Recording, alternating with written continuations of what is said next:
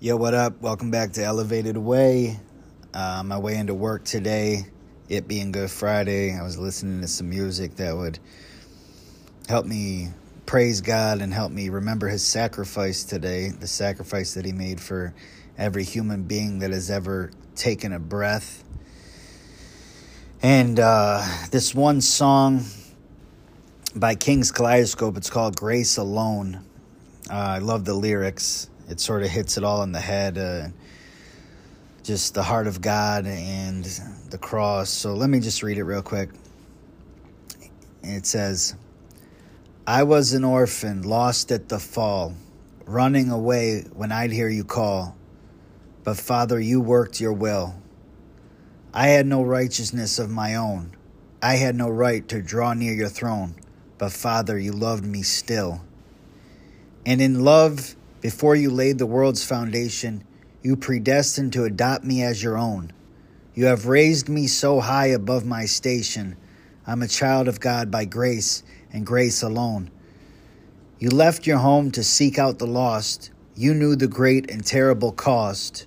But Jesus, your face was set. I worked my fingers down to the bone, but nothing I did could ever atone. But Jesus, you paid my debt. By your blood, I have redemption and salvation. Lord, you died that I might reap what you have sown, and you rose that I might be a new creation. I am born again by grace and grace alone. I was in darkness all of my life. I never knew the day from the night, but Spirit, you made me see, and I swore I knew the way on my own, a head full of rocks, a heart made of stone. But Spirit, you moved in me. And at your touch, my sleeping spirit was awakened. On my darkened heart, the light of Christ has shone. Called into a kingdom that cannot be shaken. Heaven's citizen by grace and grace alone. It's a beautiful song. You should really check it out. It's called Grace Alone. Like I said, Grace Alone by Kings Kaleidoscope. I think that song just puts it all into perspective, what Good Friday is all about. It's sort of funny that we even call it Good Friday because it wasn't good for Jesus and it wasn't good for his disciples, those who had committed their lives to following him, to all of a sudden see him, literally torn apart and crucified, hung on a cross, your leader, this person that you really believed everything he was saying, you believed everything he was doing. It had to be terrible. It had to be just gut-wrenching just for when he died. But thank God, on that Sunday, when they went to the tomb, his body wasn't there. And thank God he appeared to the disciples. Actually, I was listening to a message about that earlier. Like, what motivation would it have been to the disciples to go tell the world about Jesus and go tell them that they seen him after he died?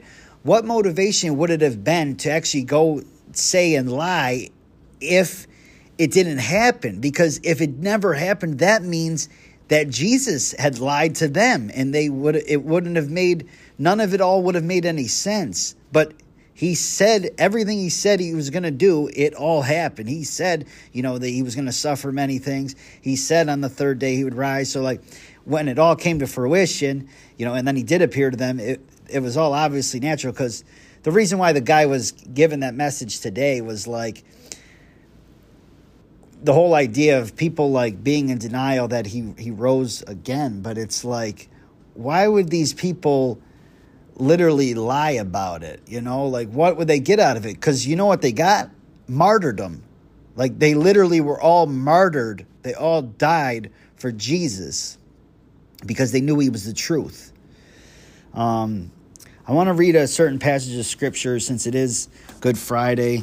And I want to honor the Lord's sacrifice. Seriously, the cross is everything.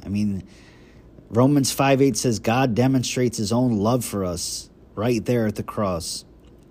God demonstrated his own love while we were still sinners. Christ died for us, meaning God died for us in our darkest of dark, and he died for that part of us. all the wicked stuff that we've ever done, and I know I've done a ton of it, all of it was on his back. Every drop of blood shed was for all of our sins. He was the sacrificial lamb. Do not ever take the cross lightly, and try to remember it more frequently than we probably do. I know me personally, I try to go back to the cross at least a few times a week, at least once a week, like just remember and honor the cross. I want to read I want to read Luke 23, starting in the 36th verse. And so this is when Jesus is, he's on the cross, and they got two criminals next to him on their crosses. It says, the soldiers also mocked him, coming up and offering him sour wine and saying, if you are the king of the Jews, save yourself. There was also an inscription over him, this is the king of the Jews. One of the criminals who were hanged railed at him, saying, are you not the Christ? Save yourself and us. But the other rebuked him, saying, do you not fear God, since you are under the same sentence of condemnation?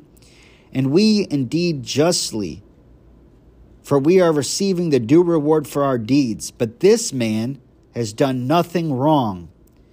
And he said, Jesus, remember me when you come into your kingdom.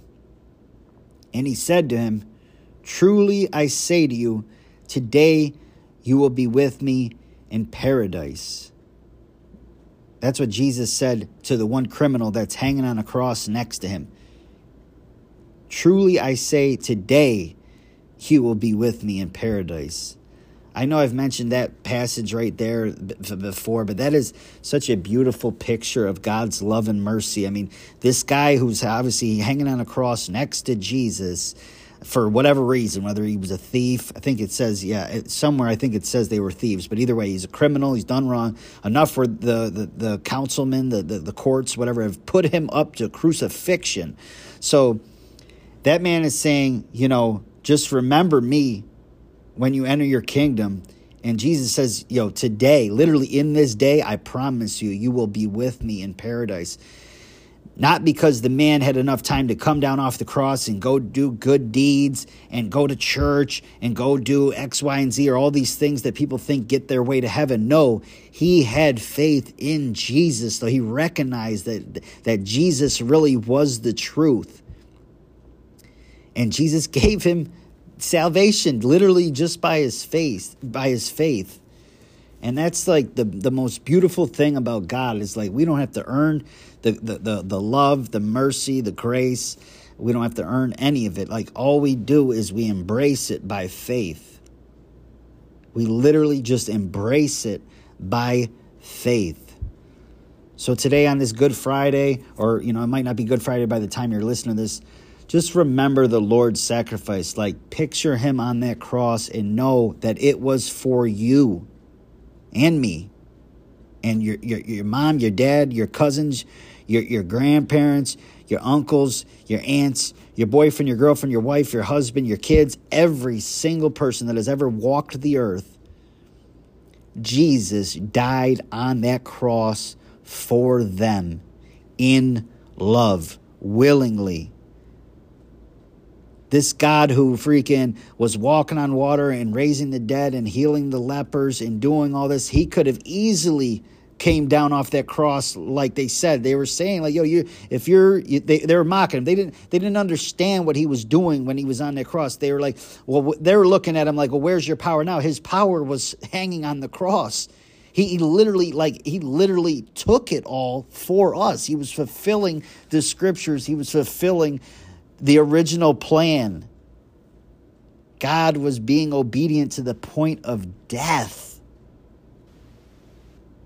Where is your sting, O death? I think there's the scripture that says that. It's like there is no sting in death anymore because Jesus has already defeated death. And if that doesn't make any sense to you, I'm telling you, yes, the body will die, but the spirit and the soul, they live forever. And those who have their faith in the Lord Jesus have their ticket freely punched to paradise forever. Hallelujah. God did not come to condemn the world. He came to save it. John 3:17, right after the most famous cliche verse on the earth, John 3:16. That's what John 3:17 is. He didn't come to condemn the world or condemn us. He came to save us, came to forgive us, came to cleanse us. So may the Lord's sacrifice push us into a deeper seeking of God, into a deeper love for God, into a deeper just willingness to embrace whatever God wants to do with our lives. I'll be on here again soon. Enjoy your weekend. Enjoy Resurrection Sunday.